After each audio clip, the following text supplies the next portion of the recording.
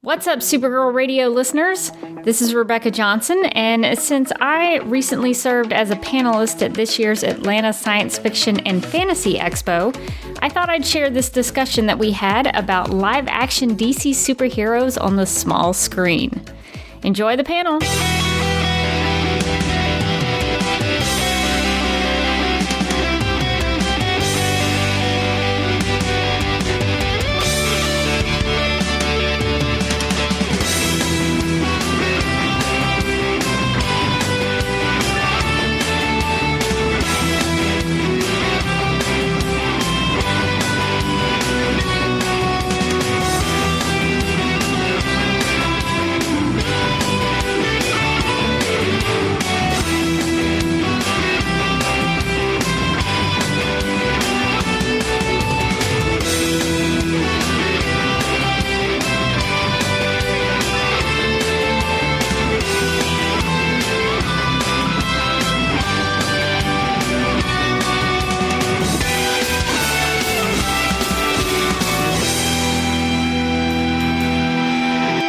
Thank you all for coming. I guess I'm going to go ahead and let all the panelists introduce themselves. Let's start on that end, Sark. Sure, I'll go first. My name is Sark Sarkeesian, and I'm nobody special, but I am a huge Batman fan, and I know we're here to talk about DC heroes on the small screen, and I hope I can bring a little Gotham flavor to the panel, because that is, my wife Benita's out there to cheer me on, and we are big Gotham fans, and so you can find me on Twitter at Holy Bat Pastor.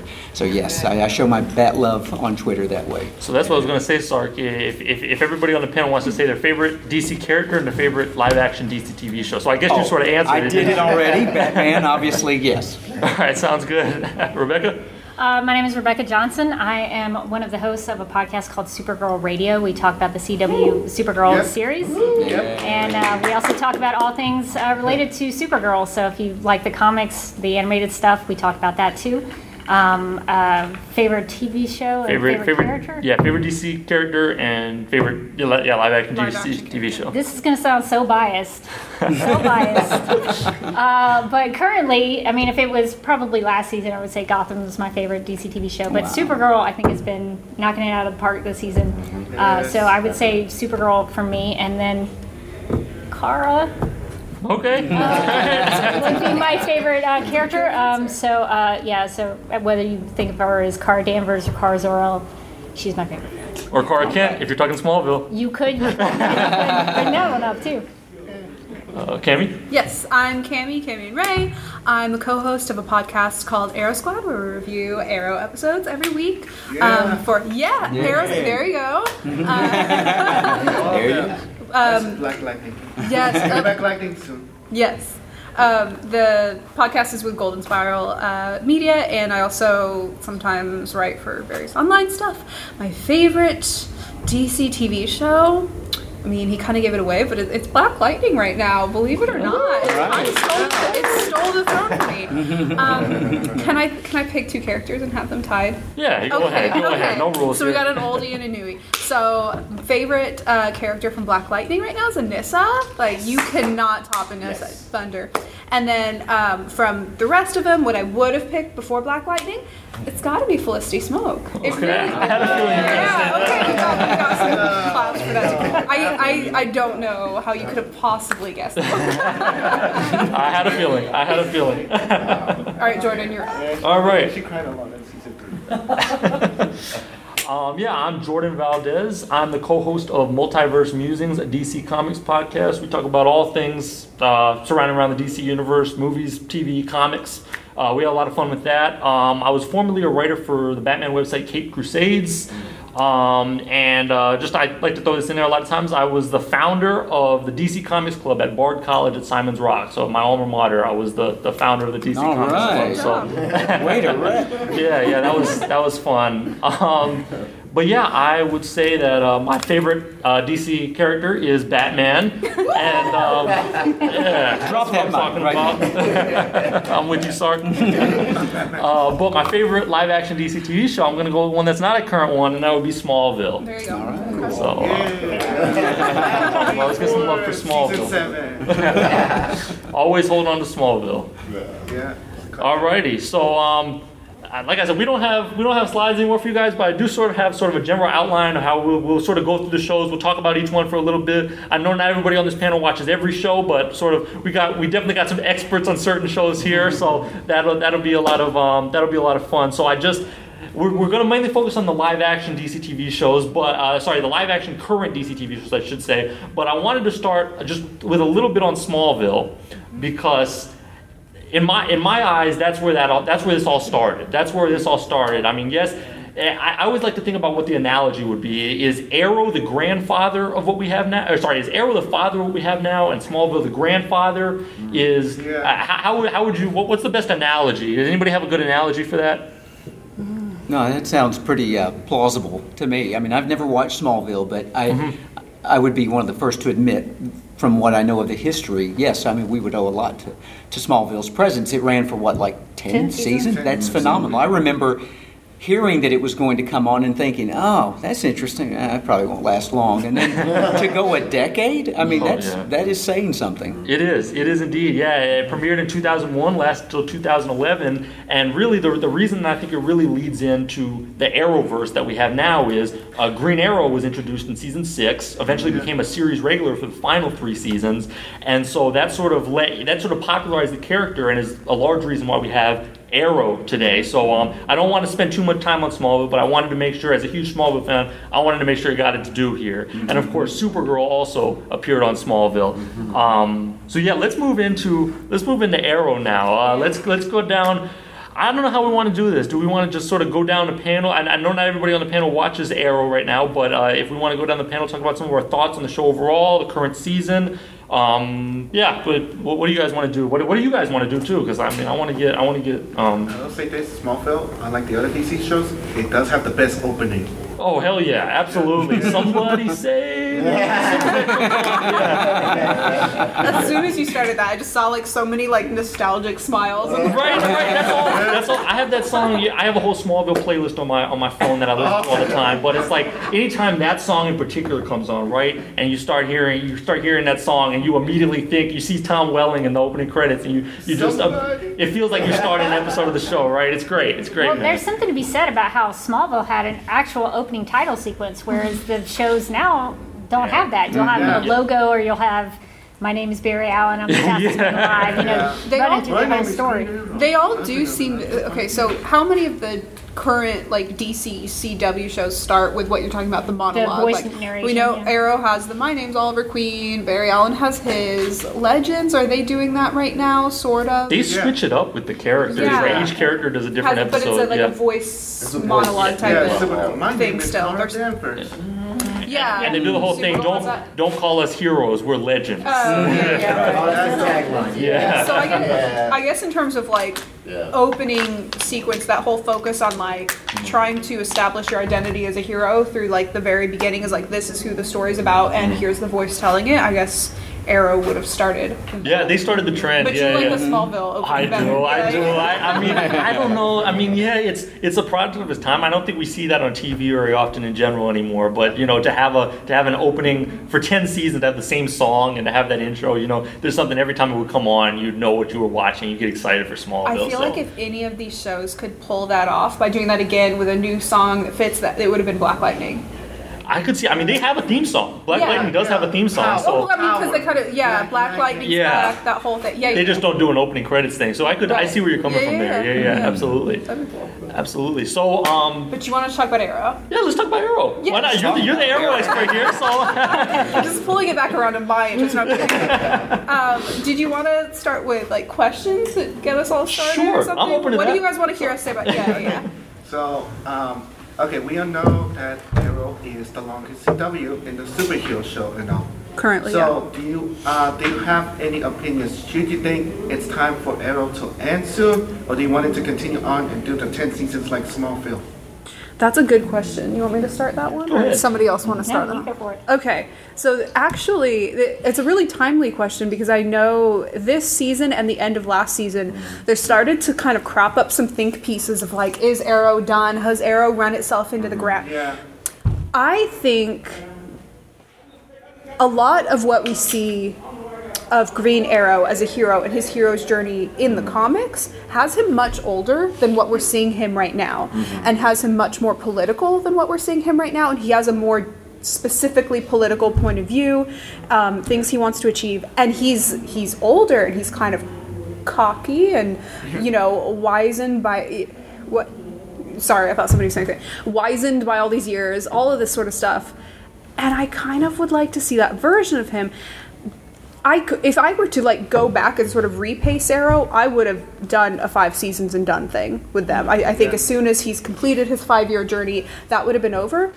But right around like the end of season 2, especially in season 3, and kind of the peak of like the dissonance, I think, was in season 4. They had all these other stories. They had things kind of dragging it out. It was very clear at that point that they really wanted it to go longer than 5 seasons, and they were going to sort of like drag everything out to make that happen. If we had cut all that out and started this journey faster, and by the time we got to season 5, Oliver Queen was like political, older, kind of grizzled and cocky and dry sense of humor. Goatee? Yeah, goatee. Been married for 3 years, had kid, like all this sort of stuff. By season 5, then we could have ended it then and had experienced him as that sort of hero. And right now, I'm sort of like, I don't want it to end because we haven't got to experience that yet. And it's unfortunate that that so many things kind of dragged out that we didn't this far.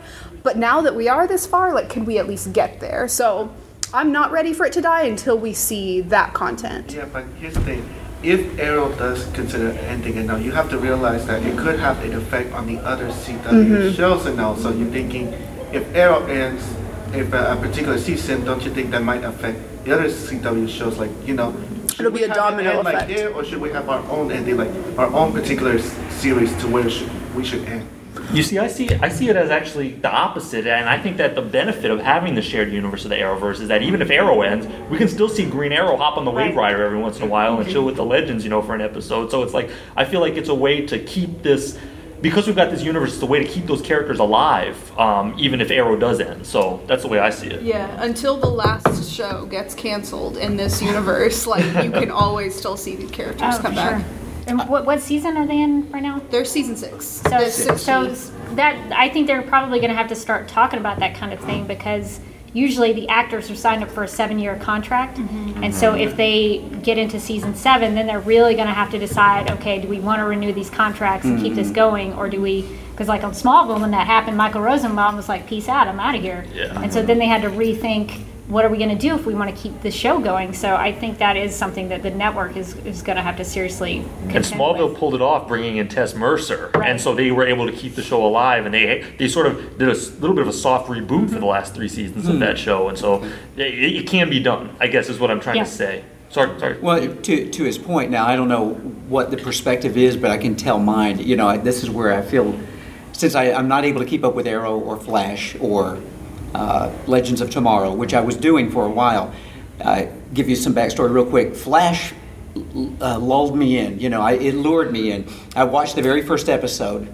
I thought, let me just try it, because I was already committed to Gotham, and I didn't think I would have time for another show. And I watched, and I thought it was compelling. I thought, wow, that was really enjoyable. So I became a Flash fan that first season. It was the crossover event where I get my first exposure to Arrow. And I'm like, come on, man, I ain't got time for a third show. And so what do? I'm going back trying to catch up. And so I watched Arrow religiously for that season and the following season. Then I met a certain someone and fell in love, and I didn't have as much time as I originally did. But those crossover events, I don't think they can be underestimated or undervalued in the way that they can snag a fan in. If they like one and they see all of these characters interacting, they're so compelling. They were for me. And I'm the Batman guy. Like, I only liked The Flash and Green Arrow and everyone else in the DC universe because they knew Batman. That was the only value I saw that they had. And so I would buy those Justice League movies, and that was the only exposure I would get to Superman or anyone. But those shows really did it for me, and they helped create a mini fandom in me. So I can see why they would try to extend the life of the show if they can. I'm sure they don't want to forsake quality, because that always becomes an issue. But this bounces off something earlier that we said. Smallville's success for 10 seasons, when Gotham was announced, I went, get out of town. They're going to oh my God. And I started thinking, wait a minute, that Superman thing, it went for 10 seasons. I wonder if we could get that kind of life out of Gotham. So I think a lot of fans hope that, that can happen. Almost halfway there now. Right, yes, Gotham. Exactly. It feels like we're getting there. So. That's so interesting that you came into some of those shows through the crossovers, because I think that there is that plus side to it, but there's also a downside to where if you only watch one of those shows, you come into it going, what the heck is happening? I don't know these people. I don't know what's going on. Yeah. And there are some things that I wondered about with, I think it was the duet crossover between Supergirl and The Flash, where the musical number. Yeah. So I think the previous week of Supergirl, Kara and Mon-El had broken up, and then in the next week with that crossover, they got back together. But I was just thinking, if you only watched Supergirl, you would see them break up, and then the next week of Supergirl, they were back together, and you're like, what just happened? Yeah. So I think that there are some things that are a plus and minus to those crossovers. Well, the crossovers, a lot of times you see your favorite characters written by different writers, and in a perfect world, you wouldn't know that. It's just like, oh, they're still in character, and they're still written the same. But I think there's some examples, like, for example, when you see Diggle on The Flash, it's like an entirely different character. Like, I recognize this guy, but he's having to deliver completely different lines. And, the actors do a fantastic job trying to still sound in character, but if what's written on paper is just so different from what we had previously seen, there's also that. But, there's pros and cons. In terms of ratings, the crossovers are fantastic for ratings. They draw in a lot. Same way with, like, comic book crossovers are supposed to spike ratings, so that will help. But in terms of like how many people watch every show, I think we just saw at the last crossover right beforehand, they had done a poll, and I think only 27% of Arrow viewers watch one or more other shows, or it might be two or more other shows. So you're going into it, at least 50% of the characters you don't necessarily know, or maybe don't care about the same amount, so it's pros and cons. And don't forget, it's not just the live action. Remember, they also had Vixen, who originally had the animation. So you got the online. And then there was the Constantine, which I was glad they brought him back from NBC. And of course, now they're making an animated series about her. And they're extending the plot line, not just in live action, but now. And they've got the Freedom Fighters, the Ray animated series. I forgot about that. Yeah. So they really are building this universe. I mean, we got tie-in comics for most of the shows I've had at some point now too. Just touching on one more thing that Sark had said was, you don't want to sacrifice quantity for quality in terms of having the shows extended. But fact of the matter is, I'm still loving Arrow right now, and if I continue to love Arrow going forward, then I want it to keep going. I don't care how many seasons it is, as long as I'm still loving it. So that's sort of where I stand on that sort of. It's highs and lows. It's still got the viewership, I like the way Felicity jumps over to Flash. And she's friends with Barry, and and then she stood up with Iris, and she's buddies with the girls, and When they do the little crossovers, it's great. Like they did the Girls' Night Out episode of The Flash this year. That was those great. Can help tremendously. There's some characters that I think lend themselves well to crossovers where they can believably be friends on other shows, and then there's some where it's sort of like, ooh, who is this in this universe? This makes no sense. Why are they here? Are they using their powers? That's the powers. You kind of run into some plot holes with the crossovers there too, where there's certain characters that could completely just blow the entire room up if you really wanted to, and they just can't use their powers because that would mess up the plot lines. Well, that's what Supergirl struggles with a lot with Martian Manhunter is having to sort of depower him, because frankly, I've always stood by that he's the most powerful hero in the DC universe, pretty much. I mean, thinking about his power set, and you have him on a show where you've also got Supergirl, and you've also got Superman sometimes, you've also got Guardian, you've also got the Legion of Superheroes now, and it's like, he's more powerful than all of them, but you sort of have to let tone it back. Yeah, his list of abilities is tremendously long. Like, he has all of the same powers as Supergirl, but he also has all of the mind powers and all of the phasing powers. Yeah, they do struggle with that a little bit, and it's weird in this season of Supergirl, there's another telepathic character on there. So yeah. I don't know if they're going to do anything with Saturn Girl. Yeah, sometimes that is the case. It's a TV show. Yeah, I was just going to say, like, since you guys were bringing it up, you guys feel like, and I'm a huge fan of all these shows, but there are times where I might be watching Supergirl and there might be stories that are like taking precedent over her. The show's called Supergirl, and like I understand, like, we were talking about Smallville and the crossover there and stuff, and all that's fun, but it I feel like the focus should still be her, and and sometimes maybe it's not. I mean, season 2, I think that was definitely the case. There were some episodes there that it felt like the Mon-El show, and I think that really pushed people back a little bit. Yeah, but I think this show has now turned around, in my personal opinion, that it has come back to Kara and her story. Then there's also the addition of Sam and Ruby, who have kind of, but they play into Kara's story too. So I think as long as everybody sort of feeds into Kara's overall story, but across the board, is that the problem with these shows, or is that with the one thing that's always struck me is, with the exception of maybe Black Lightning, they're all very much ensemble shows. I mean, you've got Team Arrow, you've got Team Flash, you've got Team Supergirl at the DEO, and it's like, and of course Legends is a literal team, so it's like even Felicity made that joke in the first class, Team Arrow, Team Flash. They're all here. Exactly. So I feel like just by the nature of the formula they've sort of, that Berlanti goes with these shows, you sort of, I feel like you can run into that sometimes, but I've never felt personally like the show steps too far away from their titular hero most of the time. I've always felt that they've always still maintained a central focus around Supergirl and Green Arrow or Flash. Two comments. One, I think Black Lightning does have a team focus. I just think the team is his family. Okay, that's fair. Whereas everybody else, it's like a team. Her daughter. The daughters. I think everybody else sort of had to like assemble a team and get them to gel. And with Black Lightning, we almost don't realize that there's a team because they just automatically fit and work so well together, and it's his family. It's a different feel because of that. I think it will wind up, once both Anissa and Jennifer wind up suiting up, I think it'll wind up feeling more like the other shows in terms of the team dynamics, a little bit more so than it does now. Yeah. I think the difference between Black Lightning and the other shows is that Black Lightning, he's already been a hero before, he retired, and he's an older person, and now he's a little bit more wiser now. Yeah. He's not like the other, where they're all young, 20-something looking. You're not seeing Black Lightning like stress over what girl he's going to ask to prom. Exactly. It's like an entirely different vibe. I like Black Lightning the most when it first started because it's a little more realistic. He deals with real world issues, whereas he's a teacher. Yes, and he deals with race and all that. Whereas all the other shows, they just, they're meant to be more like comic book TV shows rather than realistic. That's a great point. I'm curious about what your thoughts are on Gotham and related to that, because at least with the CW shows, you do have the main characters on there. You have Kara and Oliver and Barry and all that, but on Gotham, there's no real.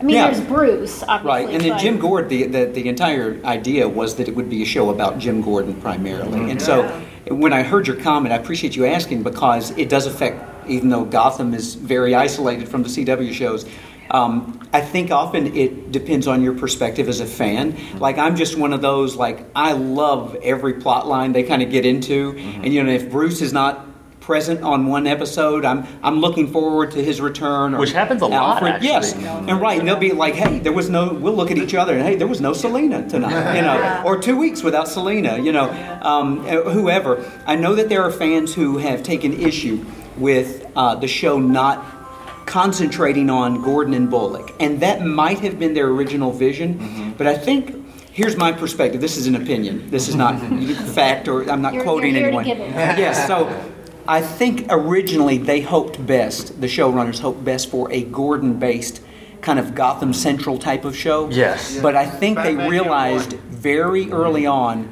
wow, I think the fans really want to see the beginnings of the villains also. And like see Bruce on his journey. And so I don't think Bruce was intended to be that much of a character or a presence in the show. And I'm glad with the creative choices that they've made. Here's what I say, and this is not meant to be an affront toward anyone who's a fan of a particular villain in the Batman mythos. So often you'll run into people and like they're a Joker guy, or they're a Penguin guy or a Riddler, and that's their favorite. And they're like, man, I don't even care about Batman. I hate to say it, but really I think ultimately the only reason we care about any of these characters is because of the Bat. it's because their connection to him and their place in the overall mythology. So I like having the emphasis on everybody. You know, I want to meet the early versions of these characters as often as I possibly can, or their parents. You know, if that's the case, and know what influenced them to become who they become. I think you're spot on with that, Sark, about both sort of two comments in particular that you just said. One, that I feel like their initial, you brought up Gotham Central, I think their initial plan for Gotham was to make it very similar to Gotham Central, to have it very much a police procedural. Cop show. Which it was in season 1. And then they sort of realized, like you were saying, okay, let's focus more. People are loving some of the takes on the villains we get. People were loving Corey Michael Smith as the Riddler. And people were loving Robin Lord Taylor as the Penguin. And so it's like then they were like, okay, and people were, I'm just going to go ahead and say it, David Mazouz is one of the best Bruce Waynes we've ever gotten. Yes, he has really He's phenomenal. Yes. And so I think they were like, let's focus more on that stuff. And so that sort of, you saw it in season 2, season 3, and season 4, they've sort of shifted their focus of that show. The second thing that I was going to address that I totally agree with you on, now I'm not remembering what it was. What was the second part of your I'm trying to remember.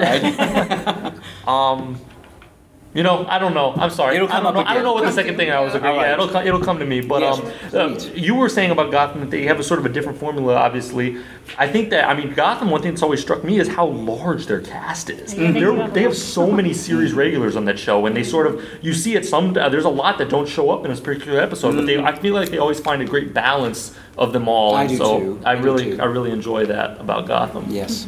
And I think maybe the part of that with Gotham is that it seems, and you can correct me on this, but it seems like they take it by story arcs.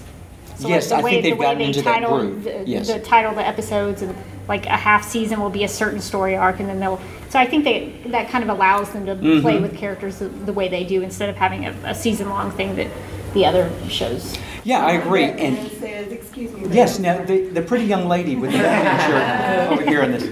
I'm sorry, but my Batman taught me that, because I was asking, like, dang, where's Bruce, where's Alfred? I'm missing them. And he was saying, babe, they got to set it up. They got to show why we need the Batman. Yeah. We need Bruce Wayne to become who he is. That's a great point. And real quick, one last comment. It's just a little thing.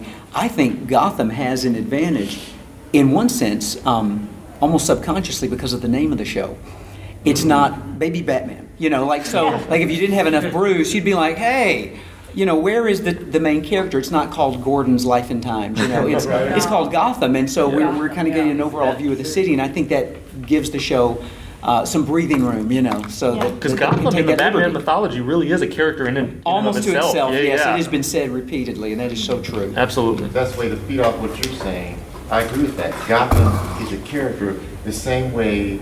I know it's a DC panel, but an analogy I think about is Luke Cage in Netflix. Okay. Harlem is a character. Oh, okay. In the same way I think Gotham is a character. Interesting. And so I know they're different, things, but they're analogous to me.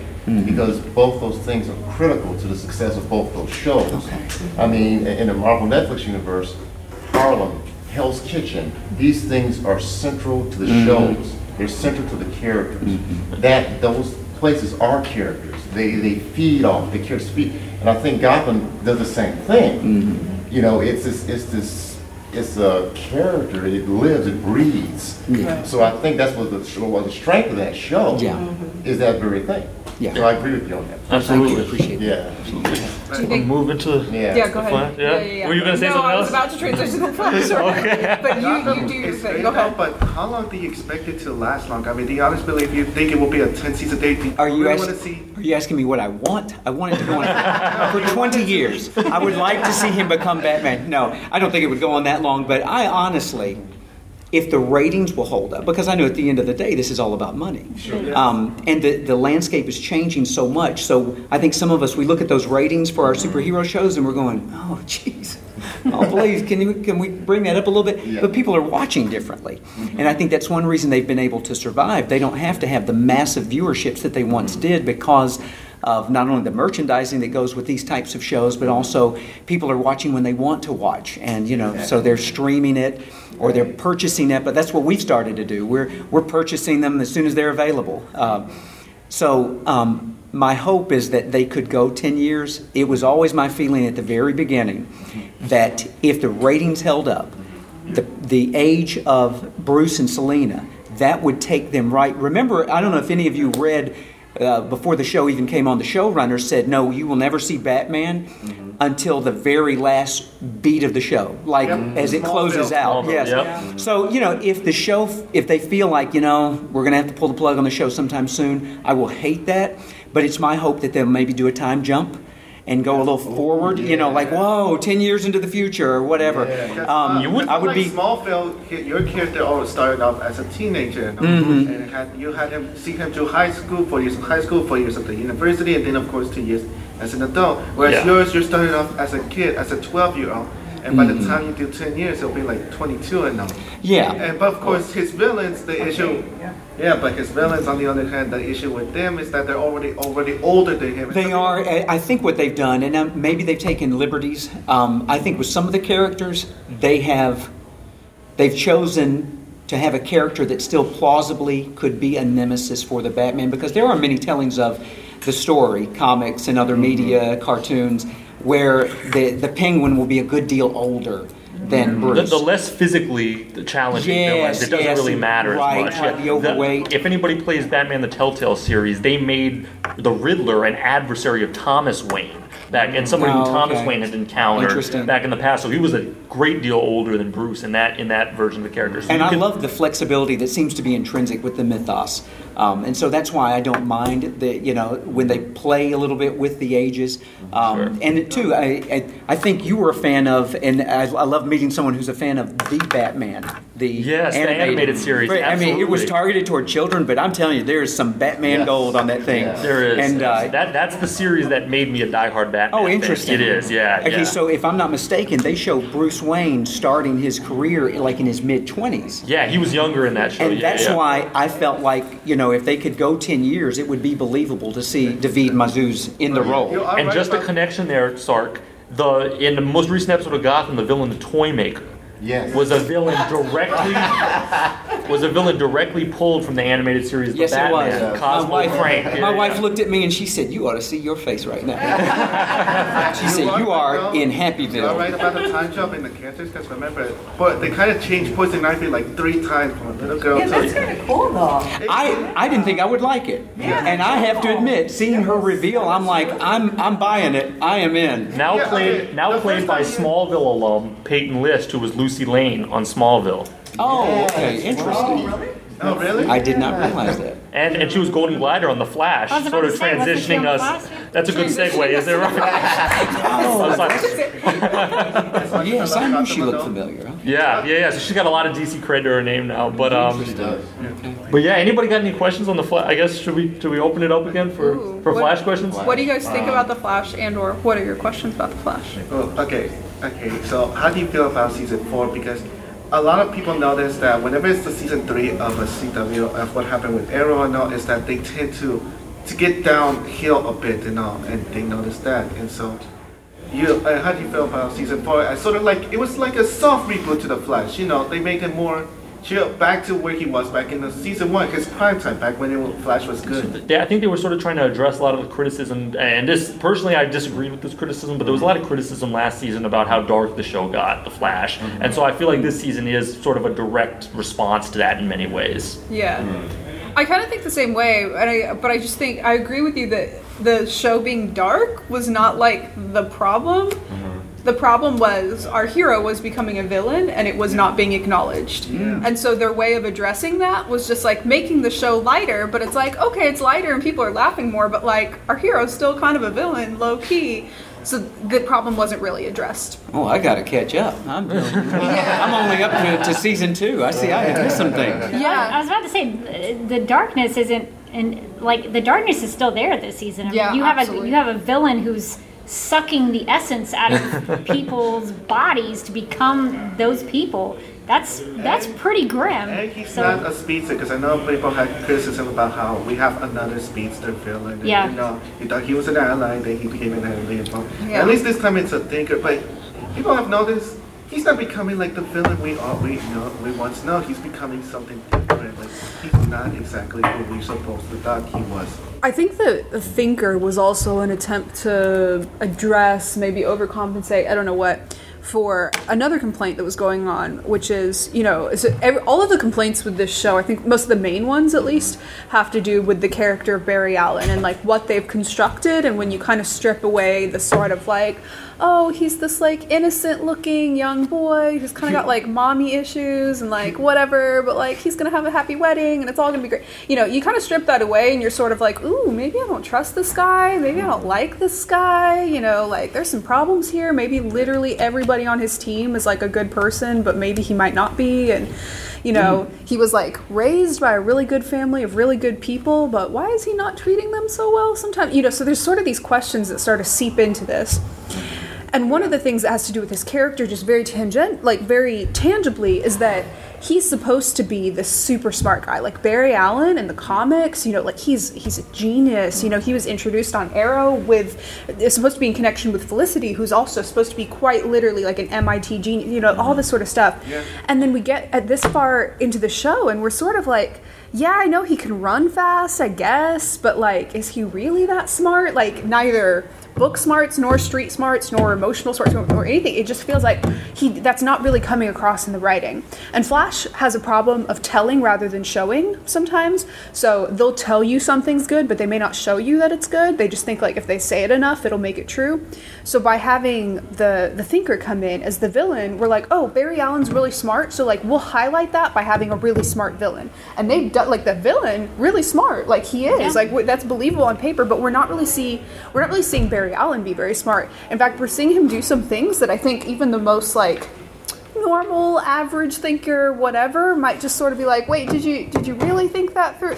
Like he's like stressing out about going to jail, but like he'll do it because he doesn't want his identity revealed. And it's like, buddy, every single bad guy on this show knows your identity. You're only keeping it a secret from the good guys. You have the worst kept secret identity. You were just shouting that you were the Flash in a strip. He revealed it to someone else this past week. Yeah, like this guy was at a... He just told them, hey guys, if you want revenge, go after him because he's the Flash. Yeah. And all the villains found out. Yeah, like he was just shouting that he was the Flash at a strip club at his bachelor party. Like, everybody knows, my friend, like, just stay out of jail.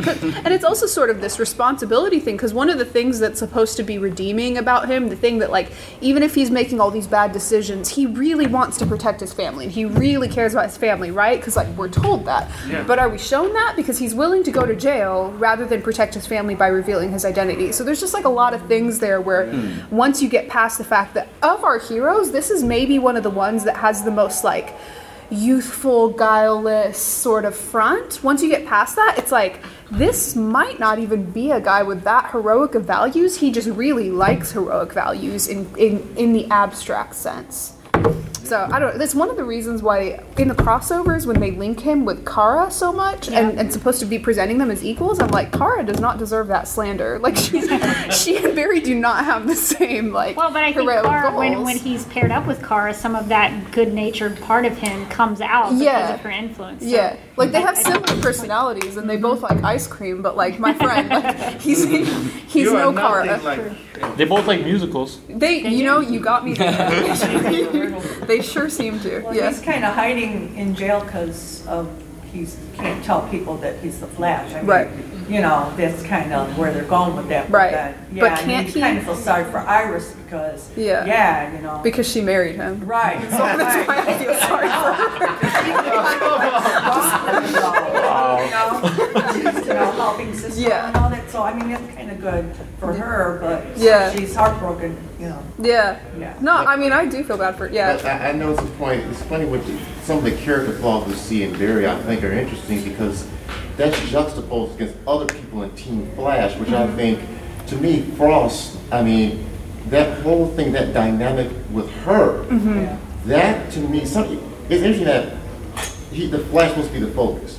Yeah. But then you look at the team, but I'm looking at, look at Elongated Man, look at the Frost, everybody on the team seems to be more interesting to me almost than he is. And he's supposed to be the central, but in a way I think that's kind of interesting and makes it good in a weird kind of way because it makes it more interesting. Episodes are more because everybody else has their Elongated Man, Frost, the dad, Iris, and he was like, wow, this is very interesting. And to see how they're dealing with what's happening with Barry. Yeah. I think to me that almost makes it more interesting that a hero is so flawed and effed up, basically, that everybody around him, how does that affect everybody around him that's close to him? Yeah. One of the things. So that's just my take on it. But speaking of Jill Flash, that's the thing people had complained about her from last season, season 3. Yeah. Because it felt like her just becoming evil just like that. It's just it just felt out of character now. Caitlyn becoming Killer Frost. She just felt out of character, you know. The motivation for that in this universe, trying to fight it, you know. Yeah. So. it feels very odd too that in this universe. And tell me if there's other examples of this, because I feel like there are on The Flash and they're just escaping me. But that whole concept of like, you know, a bunch of people are getting powers, right? You know, there's these like explosions, magic, wave the plot wand, whatever, and people get powers. And and you have they're being given to, you know, good or bad people, but you have somebody who's like Barry, right? And we're supposed to believe he's good, like that's the premise. He gets powers and he becomes more good, right? He becomes a superhero. And then it's like Caitlyn gets powers and suddenly she's evil.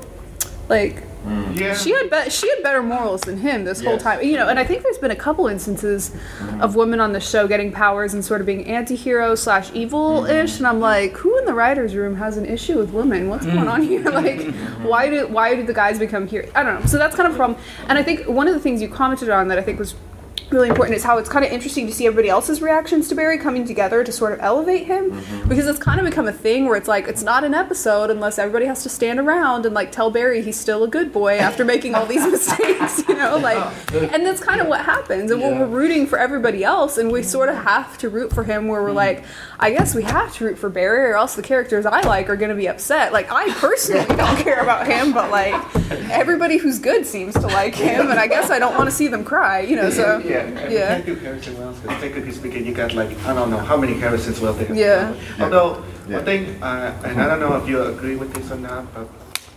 the thing about Kid Flash and all, they started off as important, then of course as the season went through, he made him less important and all, and by season 4, of course they moved him from that show to Legends of Star, and I want to know what you guys think about that, you know, from Kid Flash being from Team Flash to moving to Team Legends. I just want to know why we had to go through the downgrade from Wally to Elongated Man. Like, what did I do to deserve that? I've lived a good life. Wally's fantastic. Wally was fantastic to the point where, like, you know, this show's called Flash, but like, it doesn't have to mean Barry as Flash. It could kind of mean Wally as Flash too. Like, we could kind of sub them out, get a little more Wally, and then it's like, no, Cammy, like, we're getting rid of Flash and we're putting in Elongated Man. You can't have nice things. That's how I felt, but like, it's fine. I'm not upset about it. Go ahead. You see, I have a little bit of a different perspective, because my frustration with Wally on the show was always that I wished he was written more like Wally was in the DCAU and in Young Justice, where he's this jovial, humorous character, and they sort of portrayed him as sort of like a rebellious daredevil. And I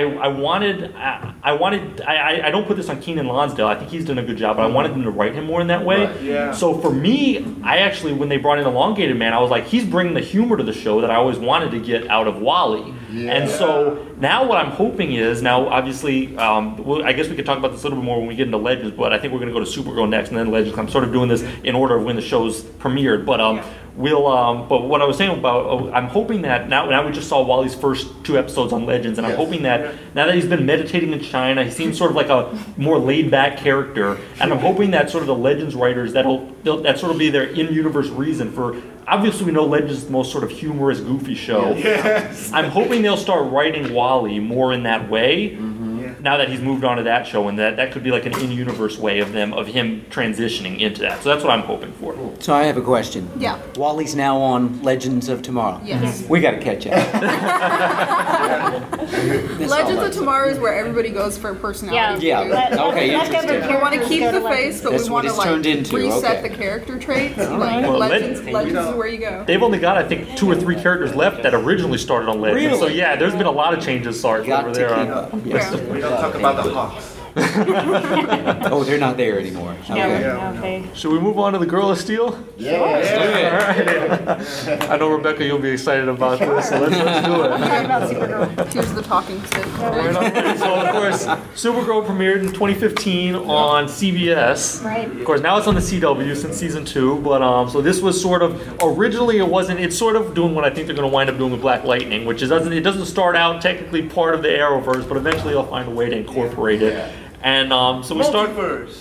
What's that? Multiverse, exactly. Just gonna make a teleported. Hey, want to join us for Team Emerald for crossover? Yeah. Exactly. So of course this is on a different Earth, as you pointed out. It's on Earth 38, and so this is another one of the Arrowverse shows that I feel like takes some inspiration from Smallville too. So I got to point that out. Of course, this season we got the episode Midvale, which I took had a lot of nods to Smallville and felt like there's sort of homage to Smallville. So that was great. But this show, of course, focusing on Supergirl. Of course, we got Superman a little bit in it, but we got Supergirl, we got the DEO, we got Martian Manhunter on the show.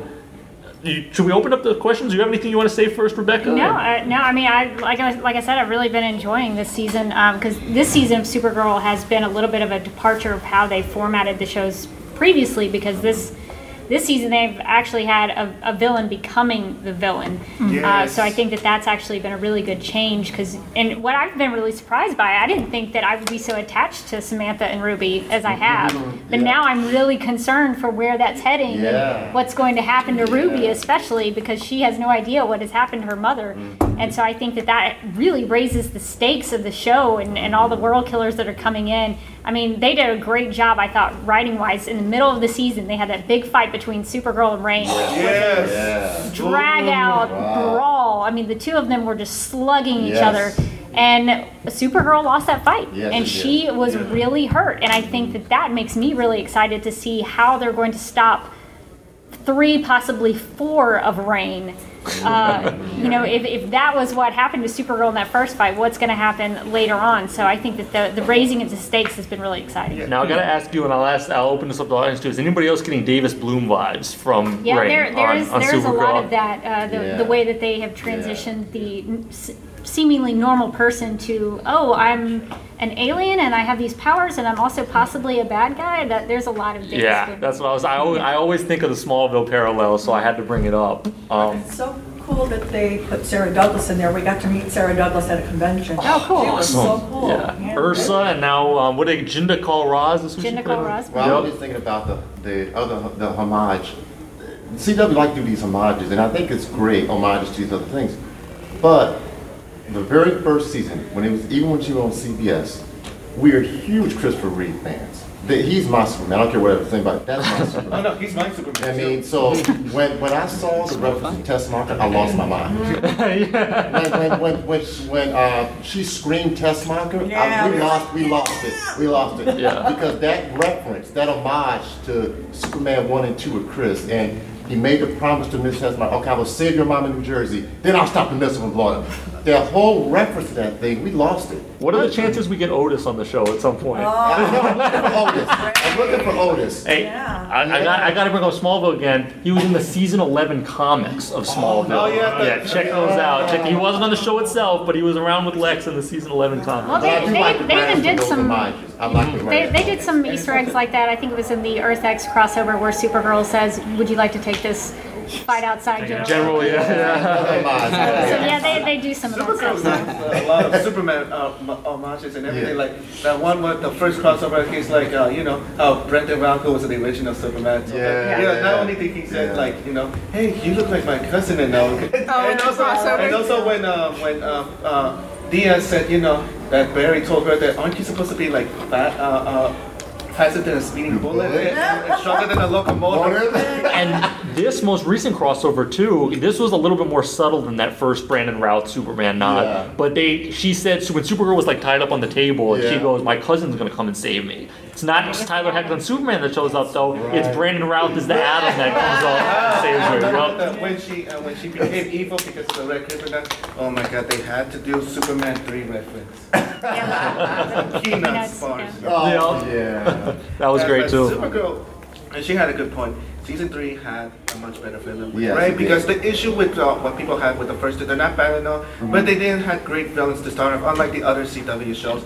So the first season, I mean, you had a family member, but we didn't really see that much of a dynamic with her aunt. And in season 2, you had Mon-El's mother, and she I didn't came like at the her that last much. minute, you know. But again, it is another great nod of Supergirl paying homage to DC history, of course, with Lois Lane. Now being I'm gonna cast. have to throw in a Lillian Luthor reference because she was a fantastic villain, still a great villain. So they've actually done a fair job. I think the reason Reign is so effective is that it's emotionally compelling because you have that family dynamic between Sam and Ruby.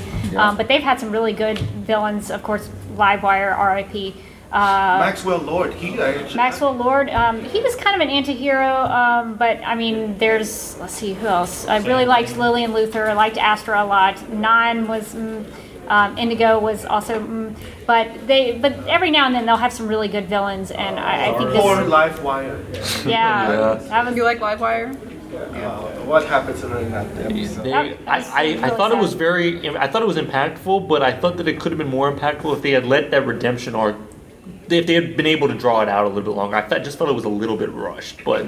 Yeah, no, I could see that. I don't know how much of that is like an actor commitment. Maybe she said, hey, I can only do one more episode of Supergirl. You know, I don't know the behind the scenes of that. Sure. But I think it was it was done well because she basically says at the, kind of the midpoint of that episode that, I would fry you if I could right now, and at the end of the episode she ends up saving Supergirl. So a defenseless, depowered Supergirl, no less. So I think some of the stuff they did with her was really gut-wrenching because she was, I likened her, I don't know if anybody watches Brooklyn Nine-Nine. Oh, yes.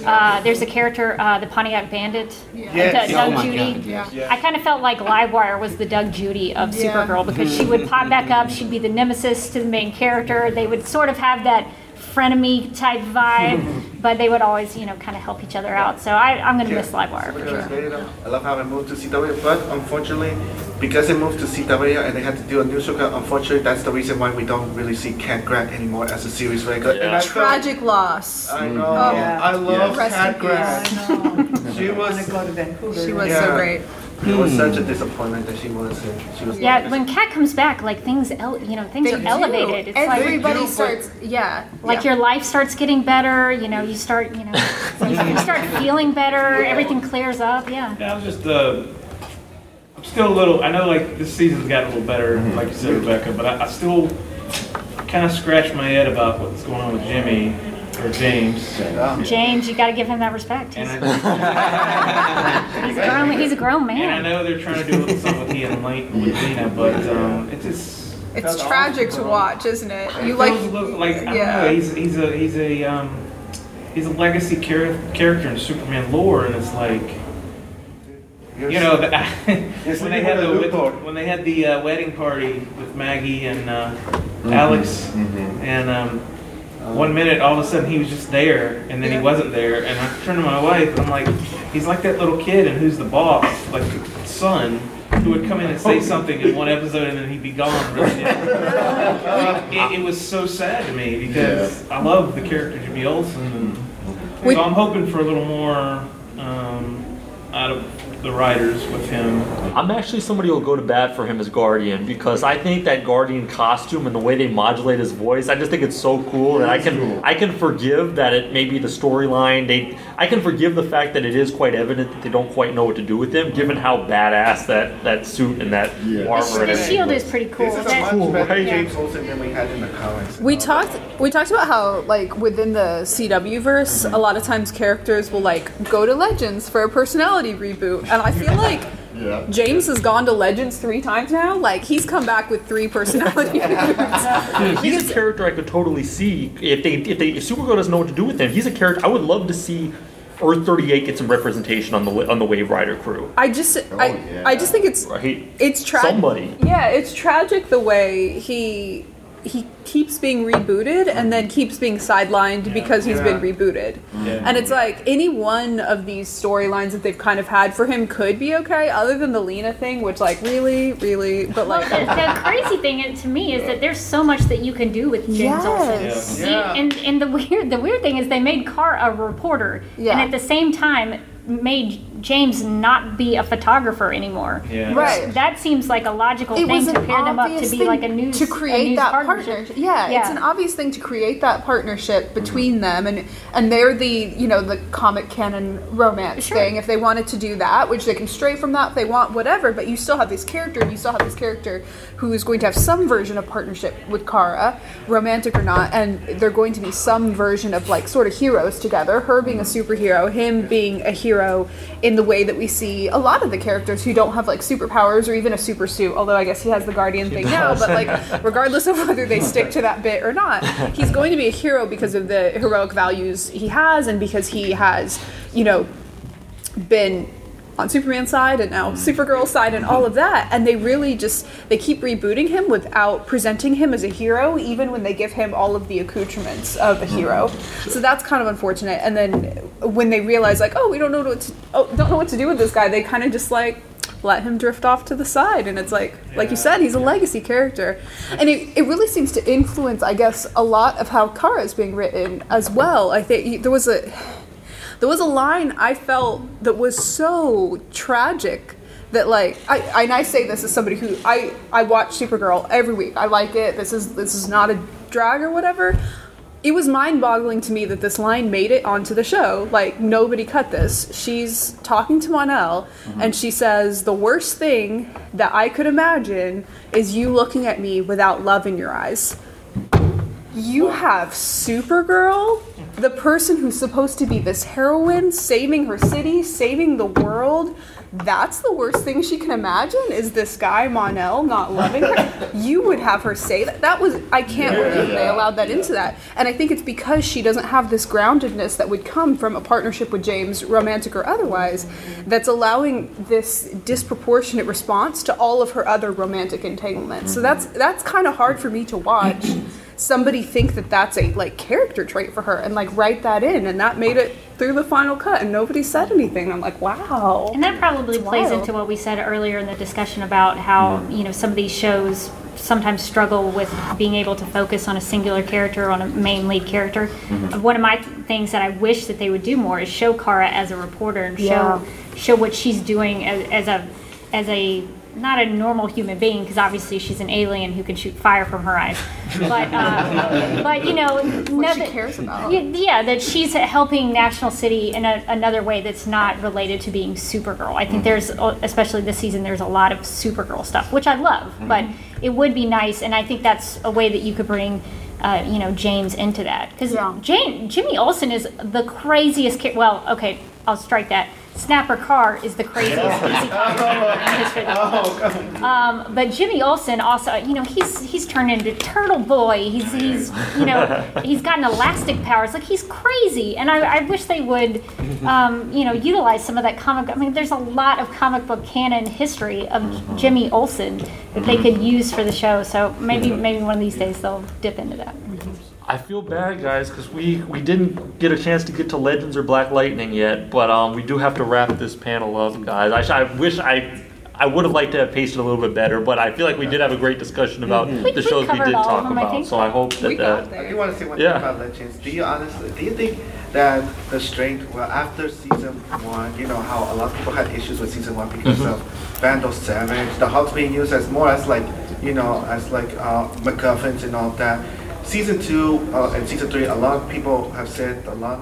One improvement was, of course, having Damien Darhk being a much better character than what he was in Arrow, but also the fact that their villains is not just one particular villain, it is actually a group of villains, especially season 2, with their own version of the Legion of Doom. And do you think that strength is that should Legends continue on having villain teams rather than just a single villain, considering that since they're a team of their own?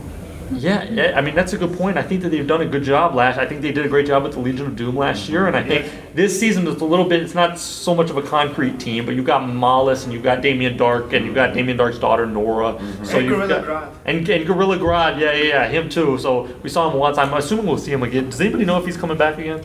Probably. He'll be back before the season finale. I'm betting he'll be back too. So I think they've done a good job with teams. So it does make sense with that being the most overt team show that they have a villain team too. So, I'd be down for that. I think that's a good idea.